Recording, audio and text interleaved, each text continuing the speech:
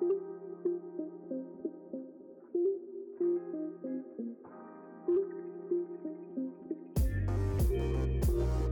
you think about music, some of the songs that we do here at church, that liturgy, that power of the familiarity and the tunes and the regularity, the repetition, and how you can carry that with you, as part of your faith is pretty profound.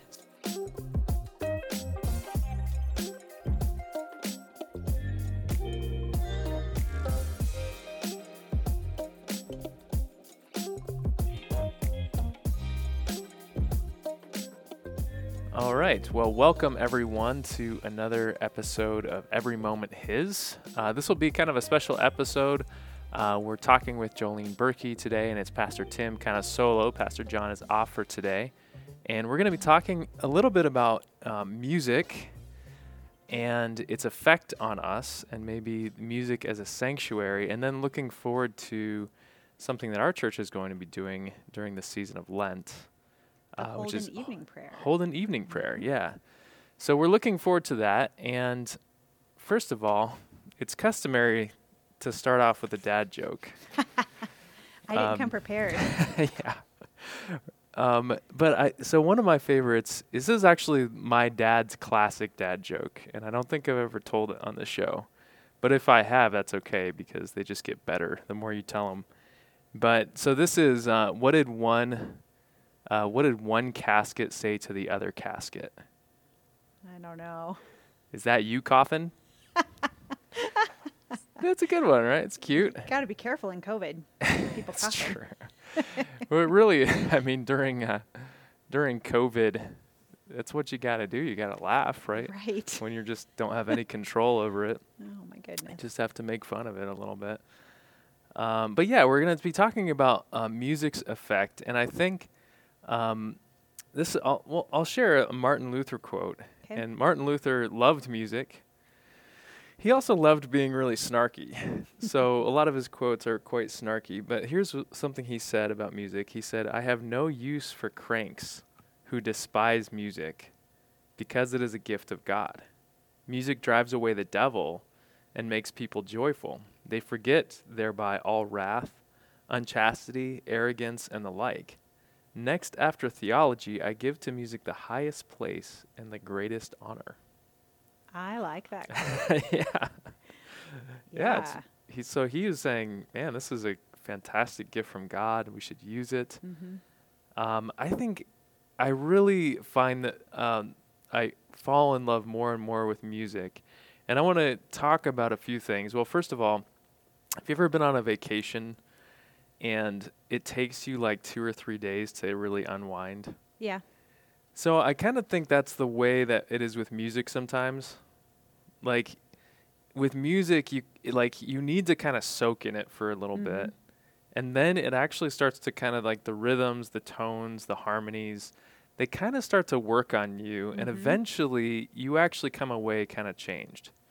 Like there's something kind of magical about it because the rhythms were just meant for that. Well, think about watching a movie or any TV show, at the climactic, dramatic scene, if there was no music, driving those emotions. So, yeah. Or what's Star Wars without John Williams, yeah. right? Da, da, da, da, da, da. It really does make a huge difference. It does. And, we were just watching Lord of the Rings for the first time with my kids, and I forgot how violent those movies were, And I'm like, my kids are old enough for this, and then one Aragorn chops off an orc's head and green blood squirts to the ceiling. But anyway, but they're not really affected that much by the scenes. But if the music is scary, they're like running and hiding to the couch, to get to snuggle or to hide. And yeah, it's just music has this profound effect on us. And especially when we marry that effect to what we believe. For sure. And we proclaim theology through music, or we proclaim God's praises through music. Music can take you back. If you think about it, you hear a song and it takes you back immediately to your high school sophomore year, and you can, think what you were doing or who you were, what girl you had a crush on at the time. And It can transport you. This song reminds me of being in college, and I can remember the friends I was with, in January. So I think, yeah, you're right. It's really powerful then when you think about music, some of the songs that we do here at church, that liturgy, that power of that, the familiarity and the tunes and the regularity, the repetition, and how you can carry that with you, as part of your faith is pretty profound. So I think right now, I'm kind of obsessed with words sometimes, but one of my words I think for this year, some people pick words for 2021. I think one of my words is sanctuary, because there's just the world seems a little bit mad. It's like so mad that you can't interact with it well. And I think, we're recording this right after, all the schmozzle that went down in Washington, D.C., people storming into the White House, and the very mixed, high emotion, teetering on the edge of violence, and still masked in a lot of anger. People don't have their answers. There's frustration. And it's just like, how do you even engage with that? It's just so wild. And I think one of the things that we have in the church is just this ability to say, the world's mad, but God's kingdom is not. Right. And as we come into his kingdom and into his presence, there's good reason to praise. There's good reasons to sing. And life kind of makes sense again. Like there's rhythms, there's predictability, God's word doesn't change. And so we can have this place of calm. And I think the music that we bring into that space is really important. So all that being said, we're gonna be singing a new service, which is an evening prayer. Right. It really does follow the traditional evening prayer liturgy. It does. Yeah, it does. Marty Haugen wrote it. He was born in 1950 in Minnesota, and he is a liturgical, he writes liturgical music for the Lutheran Church. That's just kind of what he does. He actually wrote this in 1986. There's a community in Washington in the North Cascade Mountains, and it's called Holden Village. And he was there in 1986, and he was saying, I watched a little video of him, and he was saying that when he tries to write music and he just thinks about the church as a large whole church, it just doesn't, the music just doesn't have that special quality as if he can really look in someone's eyes, a congregation's eyes, a small group of people, and write for them. So he was here at the Holden Village, and in 1986, if you remember, that was in January, the Challenger blew up, the space shuttle. I remember that. Yeah, where were you? Where were you? I was 1 year old. Oh well, you don't remember what was going on then. I was a junior in high school. I was in geography class, and I remember I had gone in the hallway to get something for the teacher, and right when it happened. And so, of course, back in that day, you wheel in the TV cart, and we all were watching. But yeah, there's those moments in history. Yesterday is somewhat of a similar moment. People coming into the Capitol for the first time since 1812. It's pretty historical. But he wrote this on the heels of that, the Challenger blowing up. The people there in that community, it's a little bit of an isolated village there in the mountains in Washington, and they didn't hear about the Challenger explosion for about a week. And when they heard about it, they just didn't know how to grieve. They just didn't know what to do with those feelings. And just as you were talking about earlier, how music can just, heal. It's just a balm. It's a sanctuary. It's a sacred place where we can go. He just wrote some of this out of that. Not all of it, but pieces of it he wrote out of that grief. And in fact, the working title of the Holden Evening Prayer was just called Vespers 86, because he just wrote it as Vespers for this group of people at the Holden Village in 1986. So, and it's gone through many transformations over the years. The version we're going to do is the 30th anniversary, so it's been around. If you think about 1986, for me, it seems like yesterday. I was a junior in high school, but it's actually been a bit. Oh, I know. Been a bit. So we're going to do the 30th anniversary version of it here. So cool. So yeah, I think the hope is that when we, this might be a bit of an acquired taste. I remember I've done this one time. I did it at Concordia in Seward, and it was totally foreign to me. but it was really easy to get into. Did you do it for Advent or Lent or? It was just a chapel service. Okay. So I can't remember. I think it was like a special evening chapel Mhm. service that they Mhm. put together because one of the professors really liked it, Tim Ripstein, Okay. who is in the DCE program. And so he was the one who kind of championed it and got it together. And I just remember it is kind of one of these experiences that it really is very immersive, so the congregation is invited to sing along with this whole liturgy. It's all song, Mhm. a few spoken prayers, but Right. mostly song. And so, it really does check all the boxes for me when we're saying, okay, well, let's immerse ourselves in kind of a vacation sanctuary and let's let it have an effect on us.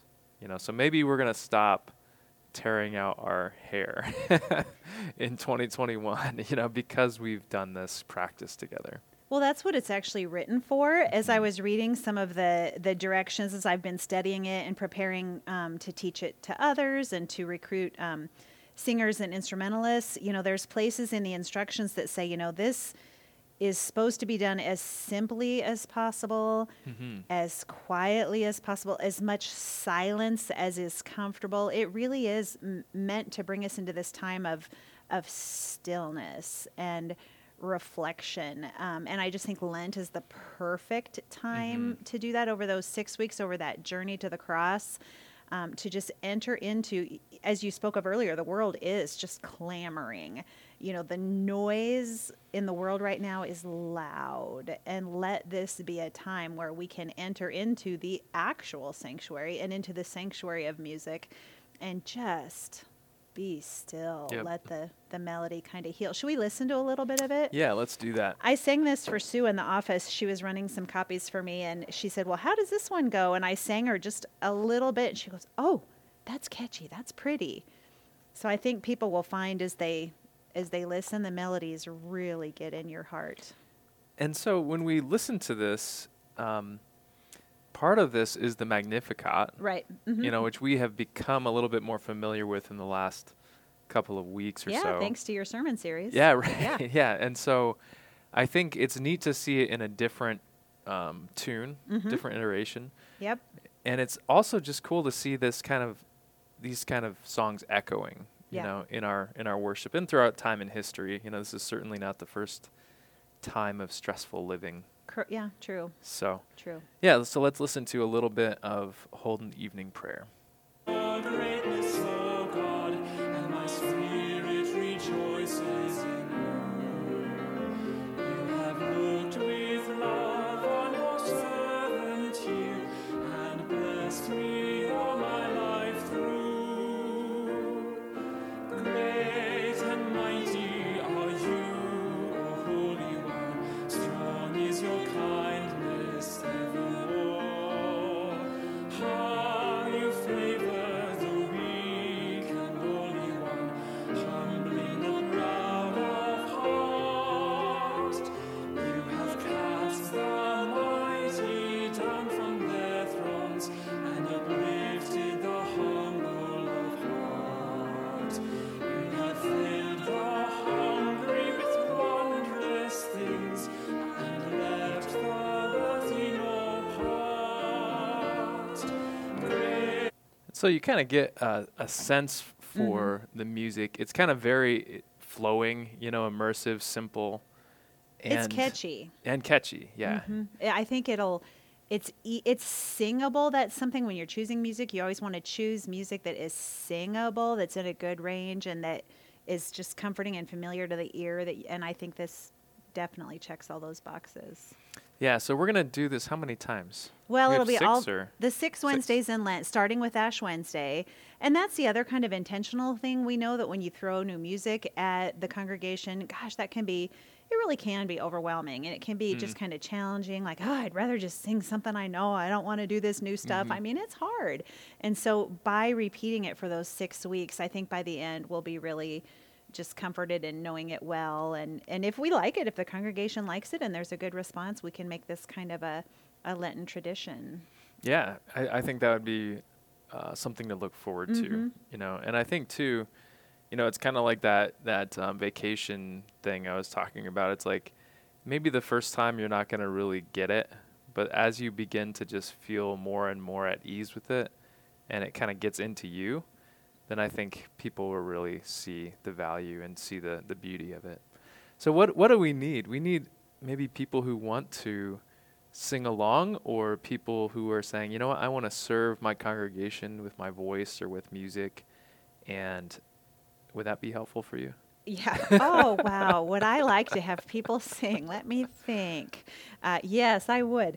I am going to be looking right immediately for a group of probably 10 to 20, a pretty small choir that would want to meet the first 2 Tuesdays in February. Just for an hour, and we're going to just go over it, and we'll be socially distanced in the congregation, 6 feet apart. We'll all have our masks on, go over it as a big group. And it's not a soprano, alto, tenor, bass thing. It's all unison. We're all singing the same notes, because there are places in the Holden Evening Prayer for 2 cantors or 2 liturgists. And so my hope is, out of that group of 10 to 20 people, I could have 2 stand up every Wednesday and be the leaders at the microphones. And then the rest of the people pepper themselves around the congregation in different spots, so that we have those strong voices that know it kind of placed throughout the congregation. So yeah, the first 2 Tuesdays in February, I'll be rounding people up. Yeah, and one of the things I really like about our music here, and especially, Jolene, this is kind of your attitude, is like, you don't have to be the most polished. You just have to be willing. Yep. Yep. And then we'll find the place where you fit in well. Yep. And I was actually just talking to one of our new members who just moved here from Lincoln. Her name is Elise, and we're like, do you like to sing or do music? She's like, if I have to. Oh. But she's like, I can. Elise, I'm coming for you. Yeah, it's like a secret, hidden kind of thing. And I think, the more the merrier, and the more we step up and just sing together, and it's not a really performance, it's a community thing. Ron Crocker and I talked when I first came on board here at Holy Cross as the music director about just kind of a mission statement for the music program here at Holy Cross. And we really both firmly believed that music is for everyone, and everyone at Holy Cross participates in the music. I'm sure you've seen churches where you feel like, was I at a church or was I at a concert? You walk out of there going, I felt more like I was watching really, really good people do a concert, and my contribution really wasn't needed. I'm not even sure they could hear my voice. And at Holy Cross, we just want the absolute opposite of that. If your praise band or your praise singers or any one person gets too good and you get too professional, I think you do send that message to people out in the congregation that, oh, you're not good enough to be up here. And that's just absolutely not what we're about here. And it's one thing that, the Lutheran Church in its beginnings was known as the singing church, because all of these liturgies were suddenly in German, for real, in the vernacular of the people, and set to music that was singable. And so I think most people didn't even have hymnals. They just got used to the singing, and that's how they did church. And I think that's pretty cool. I mean, it's kind of what we see in heaven, that everyone's singing praises to God. Yep. So all God's creatures got a place in the choir. That's right. And everyone's praising God with whatever voice they've been given. So, all right. Well, cool. Well, So I'm really Holden looking Evening forward to Prayer. that. Yeah. Yeah. Holden Evening Prayer will be in Lent. So this is kind of a Lent preview. And we'll be talking about temptation and the struggles that are there. And so we'll be kind of walking through how Jesus dealt with temptation, walking through, just acknowledging that struggle that's there, and how might we overcome, and what's the way forward. So it should be both, challenging topic and also really relaxing, comforting music and worship. So I'm looking forward to it. February 17th already is Ash Wednesday. Yeah, it's early. Ready or not, here we come. Yep. Yeah, I want to say at the end of March is Palm Sunday. First Sunday in April is Easter. That's right. Yeah, yeah. It's an early year. Well, we hope that people will come and really just be comforted, and just with everything that's going on in the world, just have this place to just be still, breathe in, and just be fed. I think more than ever, we just really need that. Absolutely. All right. Well, I'll see you there, I guess. All right. Sounds good. Cool.